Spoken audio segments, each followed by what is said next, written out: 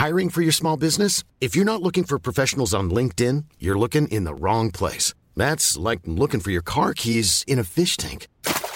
LinkedIn helps you hire professionals you can't find anywhere else, even those who aren't actively searching for a new job but might be open to the perfect role. In a given month, over 70% of LinkedIn users don't even visit other leading job sites. So start looking in the right place. With LinkedIn, you can hire professionals like a professional. Post your free job on linkedin.com/people today.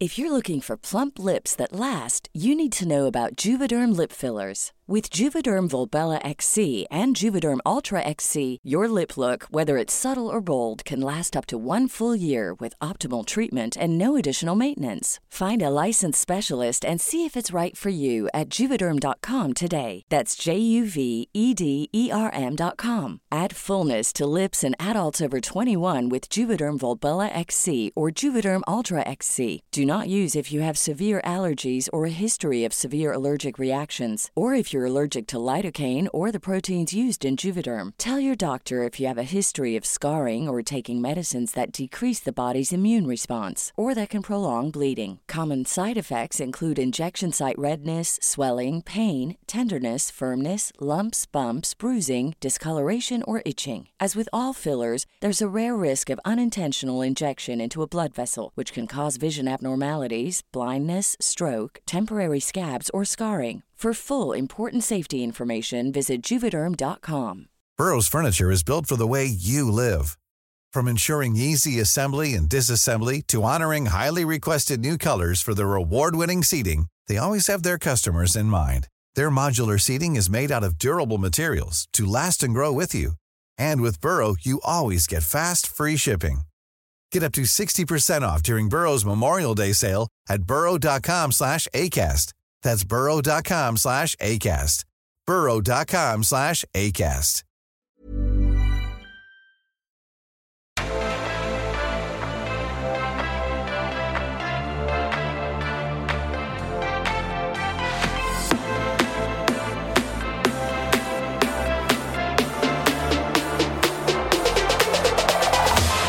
Hello everybody and welcome to another brand new episode of the Euro Trip. And recognise the music? Yeah, we're not quite live from Liverpool, but there is a very good reason we're playing that music, because today on the podcast, James, hello, we are looking back at 2023.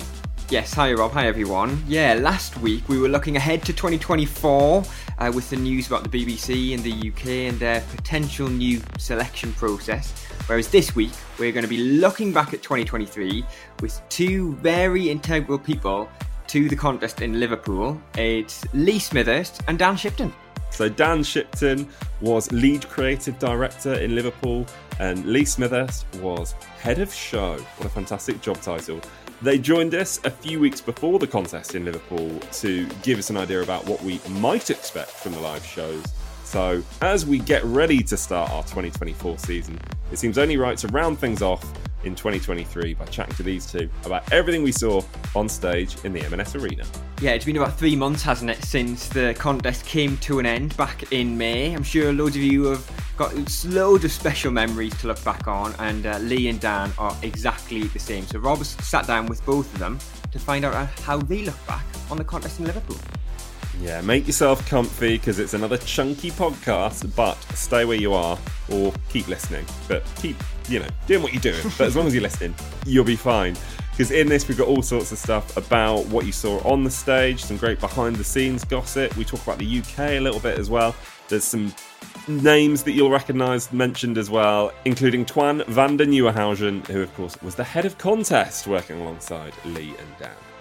So let's get to it, shall we? Let's look back at Liverpool 2023.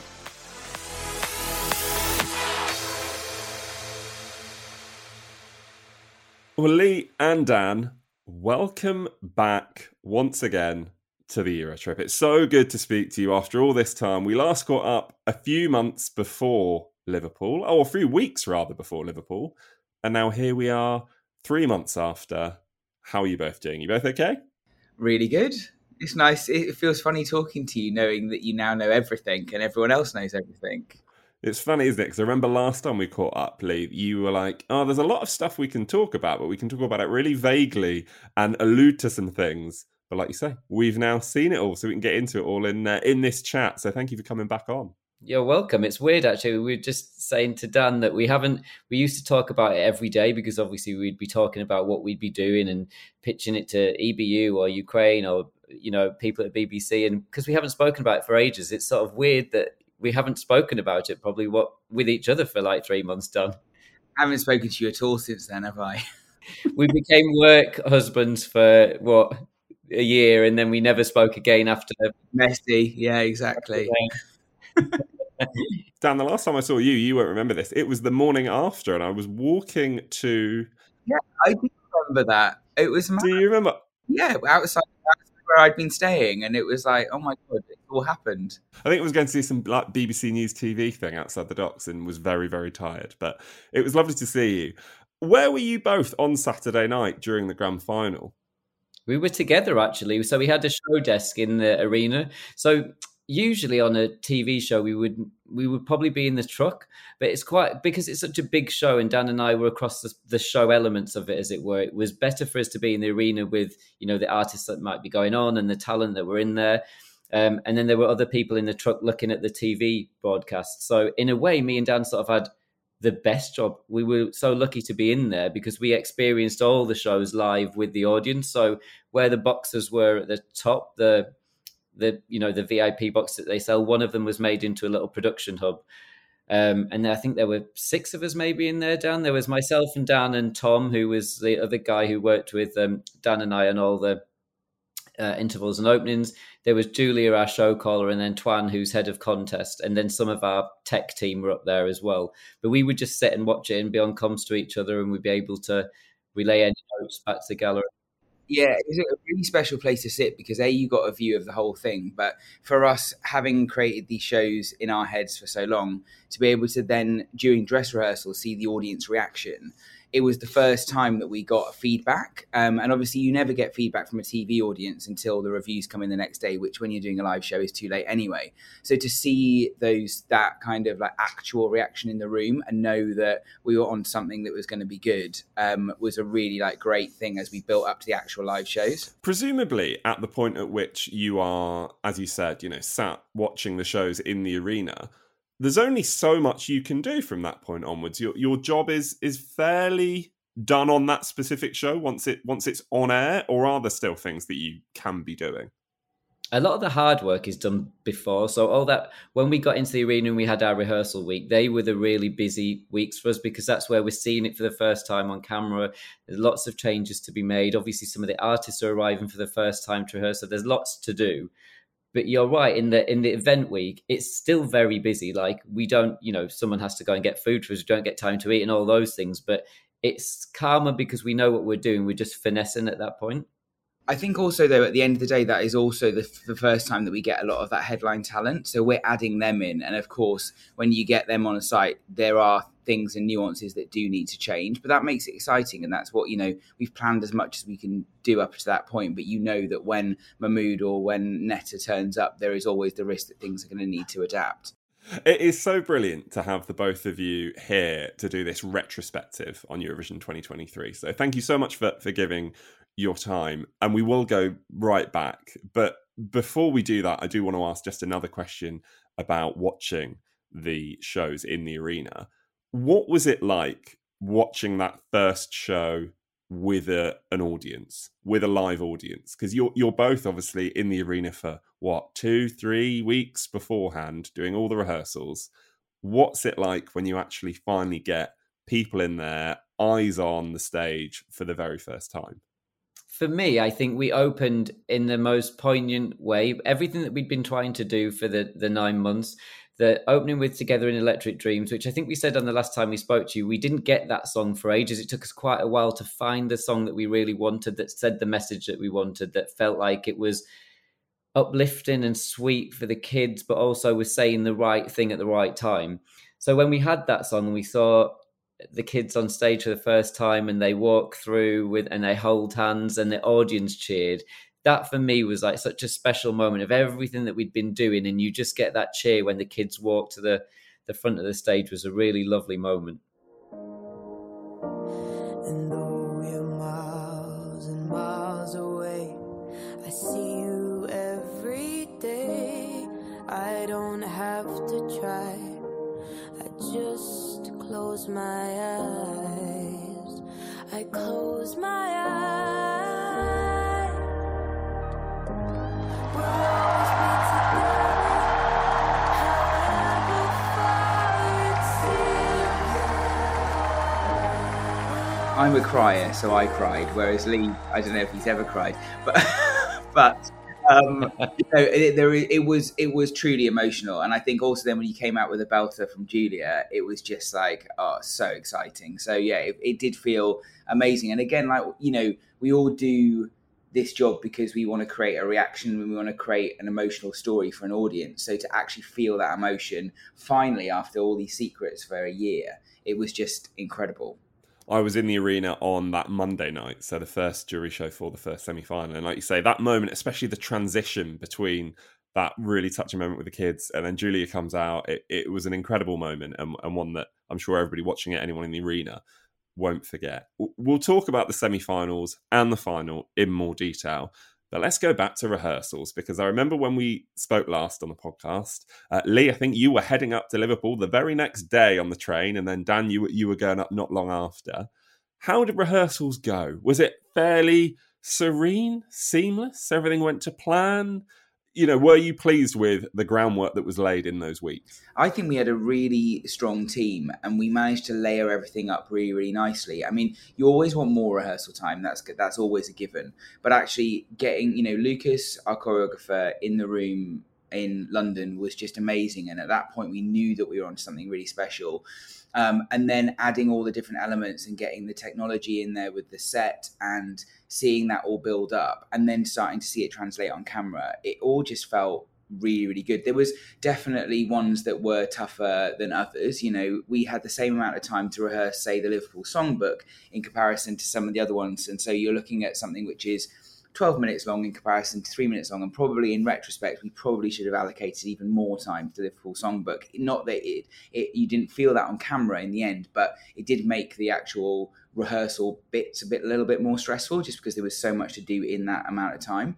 But like the moments when we saw, I don't know, the dancer stand in do Cornelia for the first time, it just felt like, oh my God, we knew we were on something really, really exciting. And then when we see the bird flu for Netta, or we saw all these different things that we just imagined actually coming to life, it was just incredible. There were lots of technical things that we did, and you sometimes don't know how they're going to work until you get there. And when we had the discussion with Cornelia about the water, which in fairness wasn't that long before we went to Liverpool, it was a last minute idea.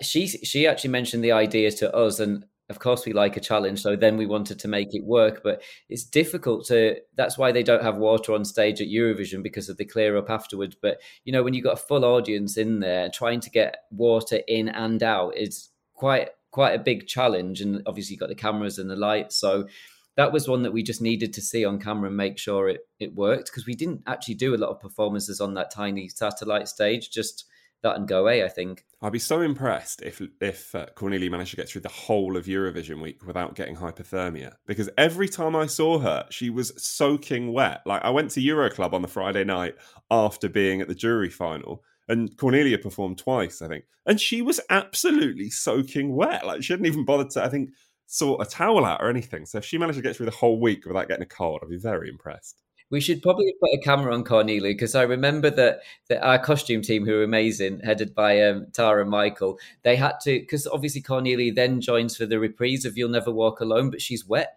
So I think they're literally toweling her dry as she's running down the corridor to get to the back of the stage to come back on again, because it would be slightly inappropriate if she was completely wet coming out.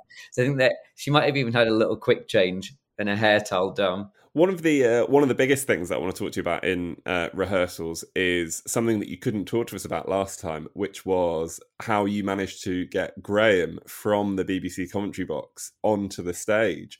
So how was that set up? I know we saw kind of a behind the scenes video on, I think it was the BBC Eurovision socials at the time, but Was Graham's box and the BBC box in the same place as the others? And he literally had to run the length of the arena to get onto that stage. Yeah, it was. And when we first got into the arena, we did, one of the crew did a walk from where the back of the stage would be to the route that Graham would have so we could time it, which was helpful because then we could time it in the script. So we knew what song he had to leave and what song he'd be back for.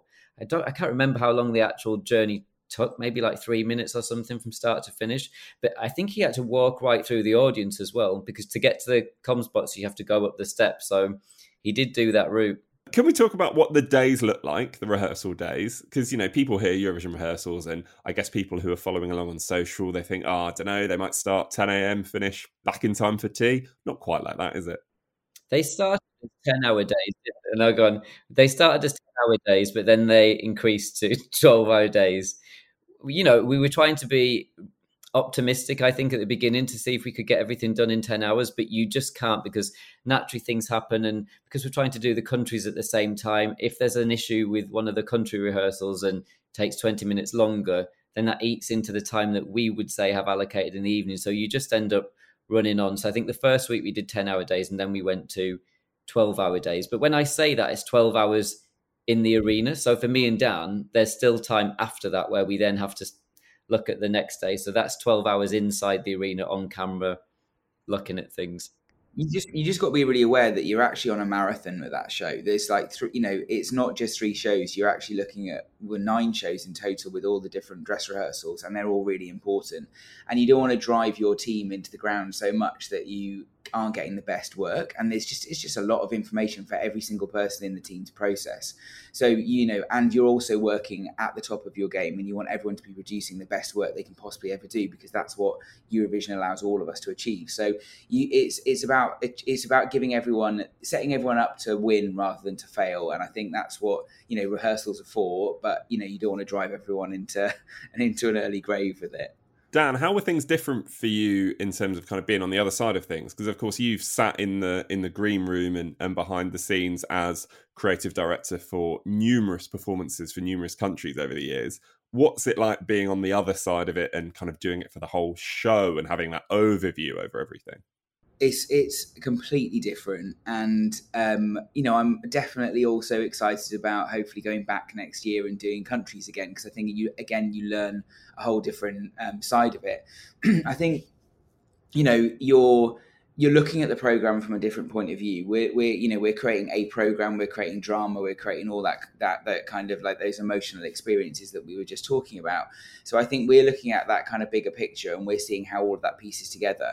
When you're so focused on 3 minutes of TV for a specific country, and you're focused on hopefully doing well, or if not trying to win a competition, that's a whole completely different level of detail. And both have their ups, their downs, and both have different stories. Plus, also, you're working for a country. They have a very specific agenda, and you're trying to fit into your 3 minutes into a broadcast when you're doing a country. Whereas when you're thinking about the global experience of a broadcast, that's obviously going to be completely different. Plus, also, you're trying to make a program that's going to make, in our case, 2 countries and 2 nations very proud. So again, it's very, very different, and both have, I feel like both Lee and I would say we're just so happy and so lucky to have been able to sit on the kind of program makers side, because that's what you dream of. That feels like what your prize is if you win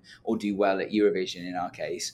And it is genuinely what we all dream of. But it's also, I think now we've done it, I can't wait to go back and apply all the things that we've learned into countries and seeing how we can better ourselves in a competition. That was going to be my next question. Has it changed the way in which you think that you will kind of look at things in those roles going forward? Obviously, Lee, previously assistant head of delegation for the BBC in the UK, and Dan, you as creative director for many different countries down the years. Has it changed how you will look at things going forward? Definitely for me, like, you have an insight. When I would go for the UK team, you pitch your idea of what you want to do and you do the speed dates. But this year I was in all the speed dates. So when the countries come over in March and they all pitch their ideas of what they want to do, I've always wondered, like, how much detail do other countries go in? How prepped are they at the stage of March? When I always think March is quite difficult time because you've generally only just selected your act, and the EBU ask for everything: your stage plots, what you're going to do, costumes, even sometimes, and you've not really got that far at that moment. So it was good to see the levels of where people are. So I always think, okay, we were always on the right, but we were never like, too behind or too far ahead. But it is interesting to see what people want to do in the level of detail that people bring. But I think we're always quite organised anyway on our side. But it is interesting to see all the different countries and how they tell you what they want to realise on stage. I agree, and I think echoing everything that Lee said, but then also thinking about just show week. When you arrive on site, you've been building up your artist and your kind of ideas to a certain point, and you again, because you're focused on 3 minutes of TV for that particular country, you do feel like everything is all about that. But actually seeing the bigger picture, realizing what everyone is trying to achieve. It makes you realise that actually when a host broadcaster is saying no, or they're having challenges on their side, it's not personal, and it's not for any other reason than actually they've just got a bigger picture to be dealing with. And I think obviously it's interesting because with Eurovision there are there's no guidebook or no handbook that gets handed out by the EBU. So yes, people do find a formula, and it kind of gets copied and pasted across the countries, but there are variations. So whilst we as the BBC did it in a certain way, obviously Sweden might do it differently next year, and there'll be other countries that do it differently in the future. So you're always having to chop and change as well and react to different personalities, because I think the personalities definitely within a team of a host broadcaster can also make the way that your ideas are received from a specific country's point of view also be different. So I think there's lots of things at stake to play within that, but I think it's definitely helped me hone even more of the process going forward. Were the things that you did have to say no to, naturally are the delegations and countries going to you and saying, can we do this? Can we do that? And there are things that you are like, actually, whether it be because of the dimensions of the arena or things like that, are the things that you do have to say, unfortunately, we can't do that? Yeah, it comes down to the size and being able to get them on in time. So Nikki, who would look after all our stage stuff, would advise, this is too big. We don't have enough men to bring it on and off in time. A lot of the time it comes down to cost. And especially for the delegations this year, for us, we've never really thought about this because wherever we have a prop, we have to ship it because we're an island. But obviously for the other countries coming here, all of them had to be shipped because that's not something they're used to, because usually in Europe, they just go on a truck somewhere. So the cost of shipping stuff was much higher. And then also you would have to get it built in this country if you wanted your props. So sometimes props just fall away because they are way more than you can afford. Were there any super challenging props that did make it onto stage? I'm thinking of the bigger things that we saw. For example, Australia, Voyager, they had a car on stage. And obviously, the one that you have to mention here is Loreen and the sandwich press, or whatever you want to call it, for Sweden. Were they genuinely challenging to kind of make those things happen? There was a lot of discourse, of course, online about what was happening with Sweden and with Loreen and whether they would be able to replicate the Melody Festival and performance on stage in Liverpool. Yeah, and for Sweden, they always knew that they had to make a smaller prop if they were going to come to Liverpool. They had to spend a few weeks finding the right dimensions of what would work and still look aesthetically pleasing for them. It's not really our place to say what their prop should be. That's up to them to fit into the parameters that they're given. So that all comes from them. So the Swedish one, once they'd actually got what they needed and the materials to make it, then that one was fine. The trickier ones were things like Armenia, just because, can you remember, Dan, at the beginning, it just never really looked right on camera of how it joined up. And there's things that you can't really see until you see it on camera. So Germany was huge as well. Germany was a huge prop. So a lot of the time it just takes time for them. It's one of those, like Armenia especially, it takes time to be able to get it on in the 50-second changeover. Were there any props that did make it to stage but then didn't make it to stage, if you know what I mean? Did they make it for sort of first rehearsals or stand-in rehearsals, and then the delegations maybe went, actually, maybe that's not right? there was a giant pair of lips on stage for one of the performances that we never used because the country wanted the lips to be in one piece, but they were huge. I don't know if you ever saw them, Dan, but they were just an impossible make and a cost that just wouldn't, have been affordable to most delegations. That's all right. We'll let everybody go rogue now, and they can try and work out which country it was. That's fun. So thank you for dangling that one. One of the biggest news stories of the week, I remember this in the press centre. It didn't happen long after I got there, because I got there on the Monday, and I think this was potentially rehearsed for the first time on that Monday, was the reveal of the semi-final qualifiers. Of course, you were trying something out a little bit different in Liverpool with all of the potential qualifiers, all of the contestants on stage, and then they were announced as going through. What happened with that from kind of your side of things as the show team and as the BBC? Was that your idea? Is that a reference group idea? Who doesn't want it to happen? How does it then not happen? What happened, basically, is my very long question. Me and Dan always laugh about this because it became such a big thing that we never even really thought it was going to be such a big thing. Like in any telly show, like in a dress rehearsal, you want to try something out that might be a new idea. That, God, the amount of shows I've done where you've tried something out in a rehearsal and it's never made it on air. So many of them, but obviously no one finds out about them because they're closed sets. But Eurovision's different because you have if the fans and press being able to watch the very first one, even if there's no audience in. So when we first started this process, we'd spoken to the EBU and the reference group about things that, like they do every year, things that could be tweaked in the show. Is there anything that we can finesse? Is there anywhere we can get time out? And we looked at all those different areas that they'd asked us to look at. And we sat down with Nikki, our director. And one of the things that we thought that we might be able to do something slightly different on was the results in the semi-finals. And the reason that we tried to do something different then, we'd spoken to EBU and reference group, and they all agreed that we should try it and see if it worked. There were a couple of reasons. One, because if you were coming to this from the beginning and you'd never seen any other Eurovision before, I don't think you would probably stage it in the green room, because naturally, as a TV producer, all your cameras are facing the other way onto your stage, which you've spent a lot of money on. That's where, we've got the graphics on there, we've got the lighting, you've got at least 20 cameras pointing that way. If you shoot it in the green room, you've got 3 steady cameras and trying to cover on wides on your jib. So you don't really have as much coverage. So the first reason was, okay, let's try and put it on stage, because we can get a clean shot of every single artist. So you can have them all ISO'd in the gallery. So we have a shot of every artist, so you can cut to them at any time, rather than in a green room where you have steady cameras just running to the person that's in. So we would have every artist. We also wanted to, because Eurovision isn't like a Strictly or an X Factor, say, where you get to know the contestants over time, you never really feel like you get to know the other contestants too much outside of their performance. So we built in a little chat with Alicia backstage. So the artists would go off stage and go to an area that we dressed backstage, and Alicia would chat to the first 5 and then the next 5 that would qualify, which we thought was, okay, this is a nice way of finding out about them. And then the third reason really was, when we've been there before, and I was sat in the green room with Sam when we were there for the semi-finals in Turin, and when the artists don't qualify, naturally they're upset, and the younger ones can be really visibly upset or in tears, and it's always apparent that you just want to get them out because they're being filmed by the audience and the camera phones are on them. So we thought, how can we actually make it so those non-qualifying artists can just immediately sort of exit?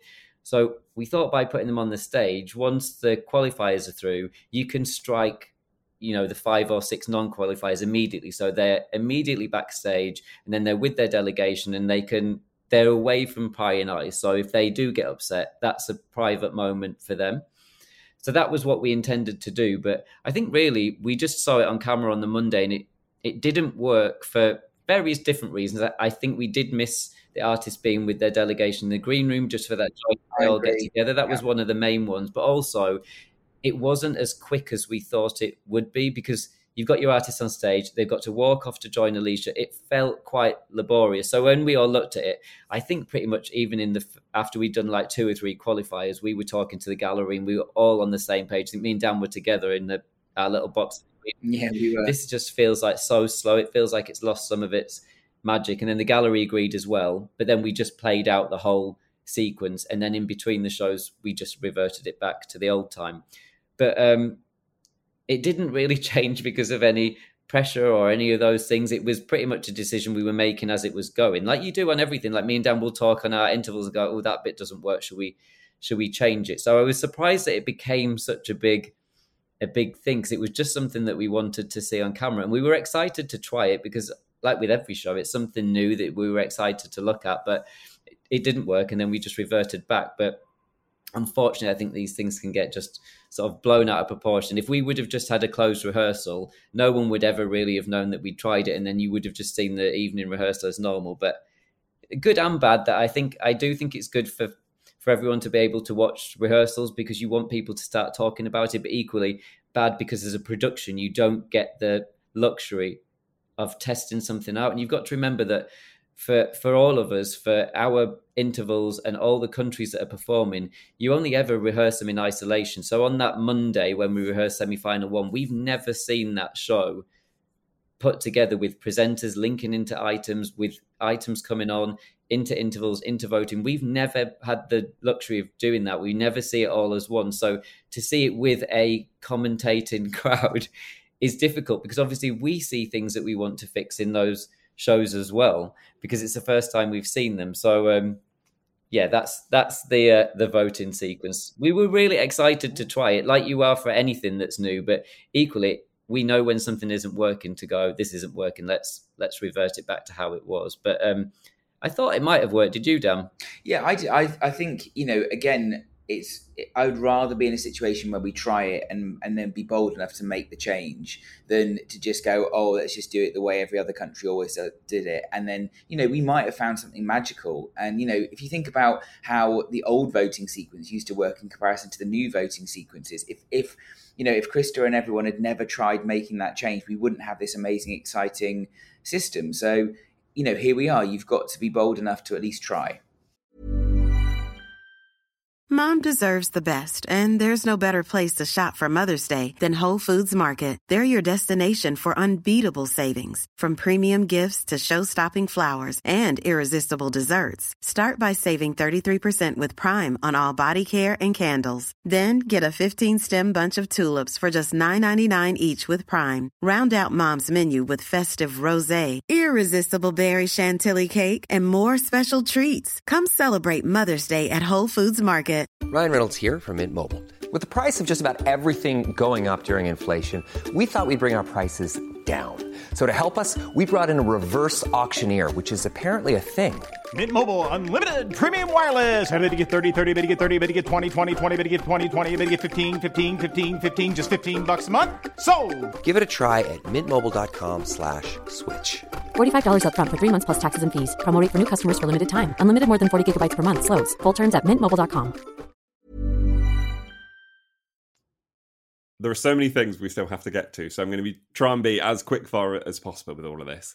Let's take the semi-finals first. We'll talk about the grand final in a moment, but let's take the semi-finals first. I want you both to pick your favourite moment from those shows, from the semi-finals first of all. Lee, I don't know if you want to go first. Wow, my favourite moment from the semi-finals. Peppa Pig. Peppa Pig. Doing the conga, without doubt. Of everything we achieved, that was the greatest thing we did. Probably the Freckle Sky, Rebecca Ferguson and Alyosha performance, just because I know how much work we put into that, and we'd been talking about it for months and months, and to see the reaction to it and feeling it in the arena, that was probably a really special moment. And I do think we created something really great. And I know that people have talked about should it have been in the grand final, and I would have loved to put it there as well if we could, but I do think it was an important thing to say right at the top in the very first show rather than wait for the Saturday. What is happening to me?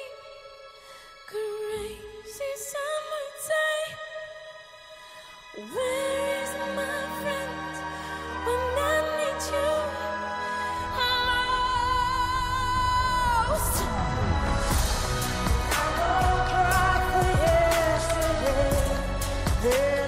Yeah, I would agree that one definitely. But then there was also, there was one that surprised me. The choreography for Rita Ora felt really special, and the way that the crowd reacted was really amazing to that. Again, putting that much drag on the world stage and kind of really sharing an important message there. I really enjoyed that, and again, just thinking about ripples of effects that you can make around the world from what you're doing with your art. I think that was, a nice thing to do. And again, obviously, that for opening of semi-final one, just because it was the opening of semi-final one, and we were there finally after all that planning, felt special. Well, let's move on then. Let's move on to the grand final. Before we talk about the show itself in terms of what we saw on the stage, can we talk about some of the cameos we had in the opening? I think we had, who did we have? The Princess of Wales, Andrew Lloyd Webber, Joss Stone, Miss Banks, just to name a few. How did they all come about? They were all just people that we wanted really recognisable British faces, and also that would work with the song. For Kalusha's song, we tried to make it so you would get sort of the ballet and the violins and different kinds of art, not just music. So they were where they came from, and obviously we were quite lucky for the BBC. They were in a year of the coronation, so there's a lot of chat anyway with the royals. So not that it was easy to get them on board, but we were doing quite a lot of things with them as a company. So the approaches were easier to make to the King and Queen and Princess of Wales. I remember when we were chatting before you both headed up to Liverpool, you said one of the things you were most looking forward to was the flag parade and the incredible mix of songs that we had, UK classics, Ukrainian Eurovision hits. Was it everything that you hoped it would be? I know the answer is going to be yes, but I mean, just humour me anyway. It really was. It was the first thing that I wanted to watch back, because I think we needed a little bit of distance probably when we got home. But the first thing, weirdly, I wanted to watch of everything that we did was the flag parade. I don't know why.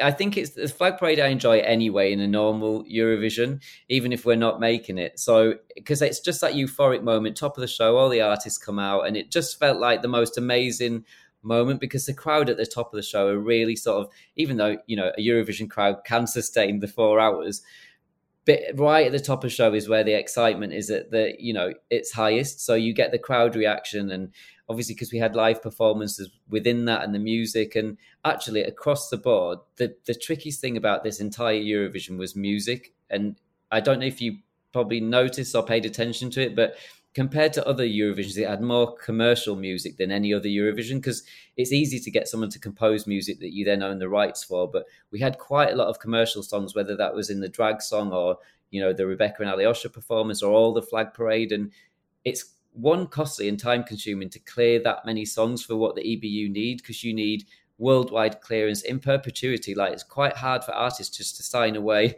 the rights to their song for a performance that will live forever and ever. So that was quite tricky just to get all the songs that we wanted. But that's why I think the flag parade was amazing, to get all the songs that we wanted right from the beginning. We would get like weekly emails from Rosie, who was on our team, our assistant producer, who would largely focus on music clearance. And every week you would get this is cleared, this is cleared. It would just be like a joyous moment of thank you. Because if not, we would have had to change quite a lot of creatives a lot of the time if we couldn't get the songs we wanted. Well, it was also, these are the ones that will never be cleared, and therefore you were like, oh God, let's move on to the next idea. Yeah, no, I think we can probably guess which songs they may have been, definitely.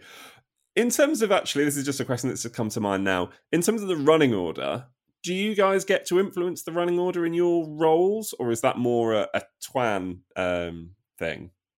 So what we did on the evenings of the yes is the answer. So it was myself, Twan, Andrew Cartmel, and Martin Erstedal.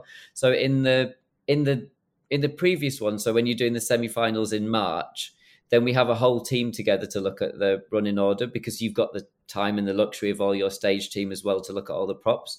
But then in the ones that are after the semi-finals, it's a very quick meeting where we would go up to Martin's office in the Liverpool Arena, and the 4 of us would just look at the running order. And it's as you'd expect. You have to look at the show and how you want to start your show, and make sure you've got the right flow. But it is dictated a lot as well by the props and getting things on and off stage, and what's going to make for, because no one wants a show that stops starting all the time, because you just don't want that. You want it to flow as best as possible. So largely the props will dictate where things can go or which ones can't go next to each other. In terms of what we then eventually saw on that stage, let's talk about what we've already done for the semi-finals. Your favourite moments individually for the grand final. I mean, I mean all of it really, but we said Flag Parade. Liverpool Songbook felt really, really special, just because we knew all of the artists that were coming back, and we knew the little surprises that they all had, and and Dowie doing Atomic Kitten was just like a moment. The bird, the water, everything. It was just a gift that kept giving, that one, and it felt really, really special. So I for me, that one, seeing Ukraine back, seeing Sam back, the emotional connection with all of the people that joined Sam on stage, Roger Taylor on drums, my god, it was just so much. We spoke to Netta in the week, so this is obviously before the grand final. And Lee, was it a conversation that you and Netta had? Was it in Amsterdam, or someone on the BBC team? Was it yourself? It was me. So I went to the concert in Amsterdam in November to speak to Netta about would she want to do it. So she was on mine and Dan's hit list of who we wanted to do You Spin Me Round, and we were open to her doing another song if she wanted. But I went to see in a dressing room, and I'd met her before with her manager, because when we did You Decide, she came over to Salford. So I had met her very briefly before. But yeah, just sat down with her and said, we're making this Eurovision this year. We'd love you to come back. We're inviting artists back from previous years to sing famous songs from Liverpool. And she pretty much said yes straight away, and to the song, which was great. You spin me right round, baby, right round, like I used to, baby, right round, round, round. You spin me right round, baby, right round, like I used to, baby, right round, round, round. You spin me right. And then we jumped on a call with her, and we were like, oh, we want you to fly in on a bird, and also what about wearing an inflatable costume? And it just went from there, and she never said no. I was about to say, surely that was the quickest yes and yes you got in the whole thing, I'd assume. Yeah, she was all of them were actually, but Netta's so engaged in what every single element of what she will look like, what it will sound like. So from the production of the song, which they did all the production of the song themselves, and to the costume, to even the aesthetic of the bird, it was all from, what Netta had in her mind of what she wanted it to look like. So it was great. In fact, all those collabs on the Liverpool Songbook were so interesting for us, because you're working with 6 different artists and getting all different sort of creative responses to what you're doing, which made it better in a way. It would be boring if me and Dan just said, this is what we're doing, do you want to say yes to it? That's not a way to work. It's to get their ideas too, because we probably never would have done The Water with Cornelia unless she would have mentioned it to us about doing that. And what about you, Lee? What was your favourite thing? You can say all of it. I think the same as Dan, like the Flag Parade and the Liverpool Songbook, but mainly just because they're probably closer to mine and Dan's heart, because we spent so much time making sure that they were perfect, or at least as perfect as we could make them. So when you see them come to life and they look exactly like you want them to look, you can't help but not feel that they are your favourite moments from the show. There were so many lovely little bits that kind of, in focus don't feel like a huge thing, but actually now thinking about it, for example, when Loreen wins, the walk backstage, I thought was a lovely touch, seeing her with also the BBC crew and the volunteers and her returning to the stage. It was a really, really lovely moment. After the show finishes, it's, what time is it? Like midnight or something like that when the show finishes. What do you do? How do you come down from, months and months and months and months and months of work? We went out and drank a lot of booze, didn't we, Dan? I thought that might be the answer. Yeah, we did. I think, but also you actually, I actually just took myself away. We were in the office and I was just like, I'm not even going to say goodbye to anyone, because ultimately, how do you even start? You can't. So didn't do that. We went to the tap party, met up with our friends, and then ended up, Rylan and Scott were DJing, Netta, Conchita was there, all of the gang. It was just a bit of a kind of, party, seeing, May and she sang her song and it felt really brilliant. And it was a nice way to celebrate. But I just made sure I didn't drink too much, because I didn't want a hangover and also to be emotionally kind of bereft after a year of such an exciting time. People who are listening to this episode, who listened to your previous appearance on the podcast, will be desperate to know whether you were both back on the rosé. Always. And a little gin and tonic. We'll drink anything though. It doesn't really matter. You mentioned you were of course at the tap party. You two being heavily involved in what the BBC have done previously and what the UK have done previously, how was it for you kind of doing that from the outs this year? You know, not being involved in a project or a team that you normally would be part of. That was actually the hardest thing. That was the hardest thing, to not be involved in our own entry this year. Definitely for me. I don't know about you, Dan. It was, because ultimately, you know, you're so invested in your own country, but also in a journey that you've helped kind of the trajectory of. So you know that you care, you know. So yeah, of course. I didn't really think about it, to be honest, though, because we'd been so busy up to that point that it wasn't like I was ever thinking, oh, I wish I was doing, you know, the UK. You don't really think that until the UK team arrive on site in Liverpool. And it's a weird feeling of like a new team coming in. You go, oh, that's what we usually do, me and Dan. And that was a weird moment where we were like, okay, we're not part of that this year. So that was it wasn't a horrible feeling. It was just strange to then, it's a realization moment that, okay, they're a different team now and we're on the other side. Was there the odd text here and there, that kind of thing, the odd WhatsApp, or I suppose, you know, you want to just leave them to it because you two are both very much doing what you're doing. Yeah, and you don't want to get involved in someone else's thing. Of course, in the early days, we were there for advice because, you know, it was a new team who hadn't done it on the BBC Studios side. So of course you're going to help them and say this is what you need to do and all those things. But you don't want to be that person that's hovering over, going, I would do this, I would do that. No one wants that, do they?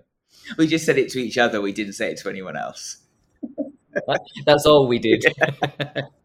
I wouldn't have done that. and then looking forward to Malmo and to 2024, have the SVT team come to you guys for any kind of advice, or have you been talking to SVT about what they might be planning on doing? I remember having a conversation with Seat Sabaka, who of course he's on the reference group, the exec producer of 2020, 2021, and he was saying that I think he had a bit of a chat with you in the very early stages. So have you kind of passed the baton on and done the same thing with Malmo in Sweden? Yeah, Sitsa was really helpful actually in the beginning when me and Andrew saw him, because he just gave us all the pitfalls of don't spend time doing this, or, you know, this is where you should spend your energy and your time. Because at the beginning, when it's sort of July, even though we were behind, you still feel like you've got the luxury of time. And then you think, why did we spend all this time talking about X, Y, Z? Because you realize from January, every decision has to be made in like 2 hours. You don't have the luxury of, oh, let's think about this for a week. But I think SVT, they were out actually in Liverpool, so they came out anyway. The team, you know, like with Loreen, there was a chance that she was going to win. So obviously their top team that they thought might make it would come out and look at the setup. So they were able to ask a lot of the questions at the time. But also Tobias, who is probably one of the best and most knowledgeable and nicest guys in the world, joined our team as a consultant, and he's been doing Eurovision for about 20 years in various different roles. He's one of the head honchos now of the Malmo Eurovisions, which I'm really pleased about because he was invaluable to us. I mean, he did everything from like came to do all the arena visits to the spec to when you get in and all the little issues you might have with the set. Like he was brilliant. So he's part of their team. So he's got the knowledge anyway. So they've got the best man for the job. It's very exciting looking ahead to 2024, everything we've got in store. And I'm sure, hopefully, we'll get the chance to catch up again in the future. Dan and Lee, it's been a joy, and thank you for taking us on the Eurovision 2023 journey with you, because I know everyone listening to this is so grateful for the time that you've given for, you know, chatting here on the Euro trip, and it's brilliant every time we have you on. So thank you so much for being here. Pleasure. It's so nice to look back, and I think you realise that you know, what a special time we had, and we never want to forget that, you know, and hopefully it won't be too far in distance when we bring it back home again and we get to do it again. Obviously at the time we were so wrapped up in Eurovision, but because we've sort of had a bit of distance from it now, it's actually nice to relive it all and talk about it again with a bit of hindsight, because when you're in it and you achieve it, yes, it's great when you're in the arena and you watch it all come together, but so many things are happening at the same time that you can't appreciate one little thing. So it's only now reliving it when you can actually look back at all those little things and go, God, those things really did look like we wanted them to look. And there's no better feeling as a producer than when you've got something in your head and what actually comes out on screen is the same or better than what you imagined. Well, the pair of you and the rest of the team and the rest of the team at the BBC, you all did the UK so proud as the hosts. So thank you. And I'm sure, as I said, it won't be long until we get you back on the podcast. So thank you so much for joining us. Thank you. Thank you.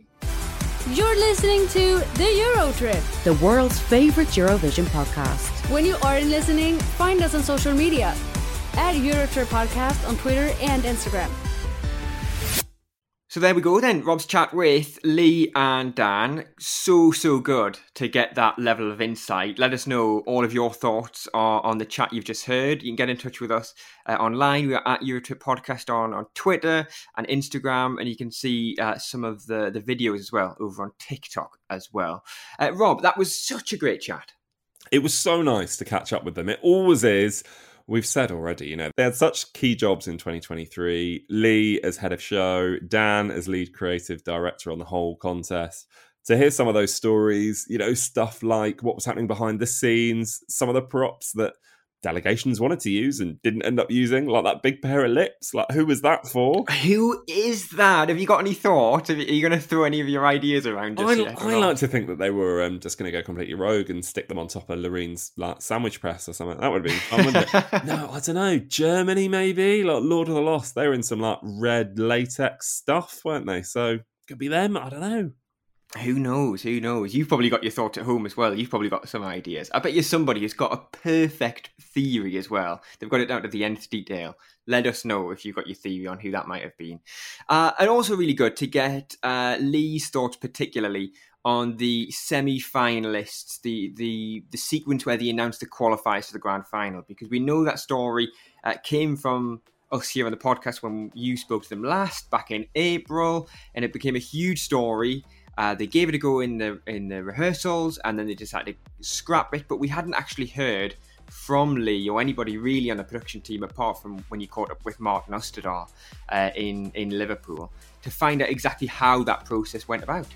Yeah, really interesting. And also, nice to hear from them about how they're going to take their experience from Liverpool into whatever they do next working on the contest. We don't know for sure that these two will be involved in Eurovision in 2024. Hopefully they will be.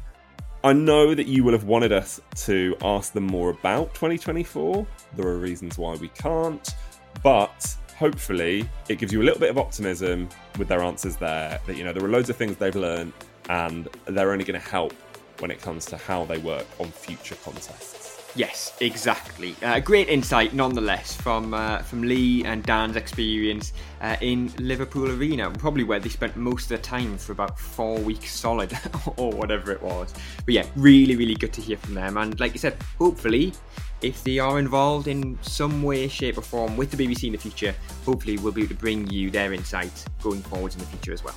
Don't forget, as James has already said, let us know what you thought of everything you've just heard at Eurotrip Podcast, Twitter, Instagram. We're on TikTok as well, and we're on Threads. You can find us there too. And for all of the exclusive stories from the chat, EurotripPodcast.com. Go and read them over there.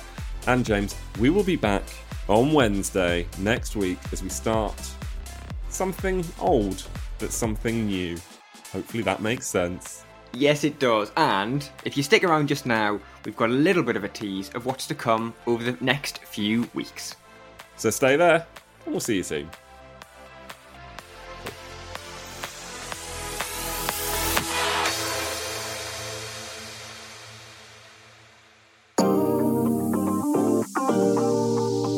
You're listening to The Contest and Me, a podcast from the Euro Trip.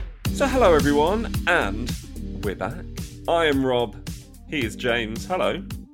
Hi, Rob. Hi, everyone. Great to be back. Is this officially back? We were here last week and we said this wasn't an official comeback. Is this the official comeback for 2024?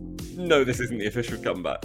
No, it's not the official comeback. This is the official notice that we will be back very, very soon. That's what this is.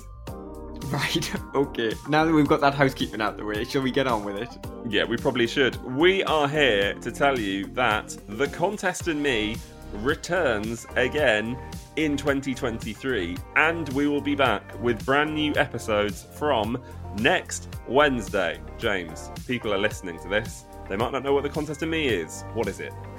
Well, it's back for a third run, a third summer, a third series. It's where we get to sit down and chat to some of the most well-loved personalities from the world of Eurovision, all about their love for the world's biggest music competition. So to give you a taster of what you might be expecting, here's some of the people we've spoken to in the past. There are so many moments that kind of connect the dots in a way.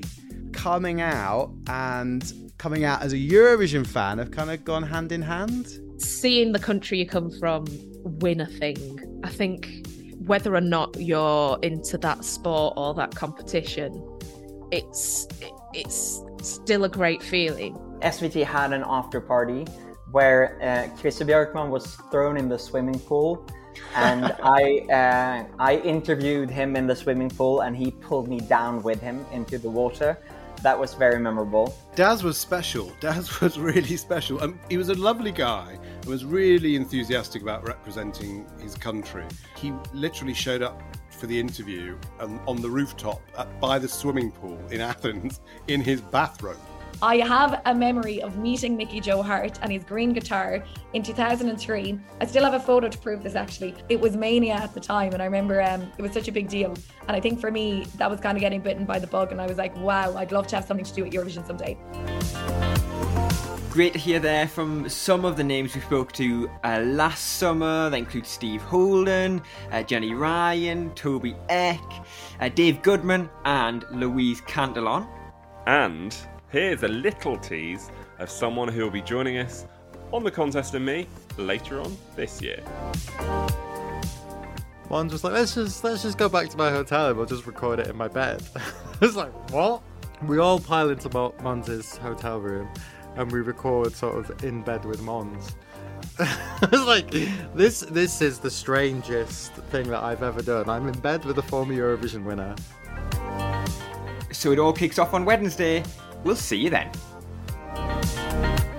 You're listening to The Contest and Me, a podcast from the Eurotrip.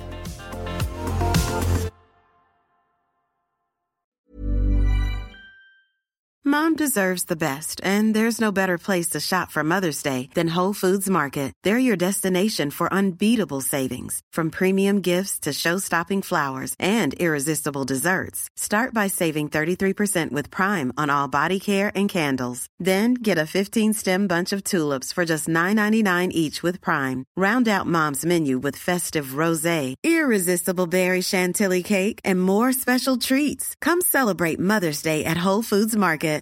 If you're looking for plump lips that last, you need to know about Juvederm lip fillers. With Juvederm Volbella XC and Juvederm Ultra XC, your lip look, whether it's subtle or bold, can last up to 1 full year with optimal treatment and no additional maintenance. Find a licensed specialist and see if it's right for you at Juvederm.com today. That's JUVEDERM.com. Add fullness to lips in adults over 21 with Juvederm Volbella XC or Juvederm Ultra XC. Do not use if you have severe allergies or a history of severe allergic reactions, or if you're allergic to lidocaine or the proteins used in Juvederm. Tell your doctor if you have a history of scarring or taking medicines that decrease the body's immune response or that can prolong bleeding. Common side effects include injection site redness, swelling, pain, tenderness, firmness, lumps, bumps, bruising, discoloration, or itching. As with all fillers, there's a rare risk of unintentional injection into a blood vessel, which can cause vision abnormalities, blindness, stroke, temporary scabs, or scarring. For full, important safety information, visit Juvederm.com.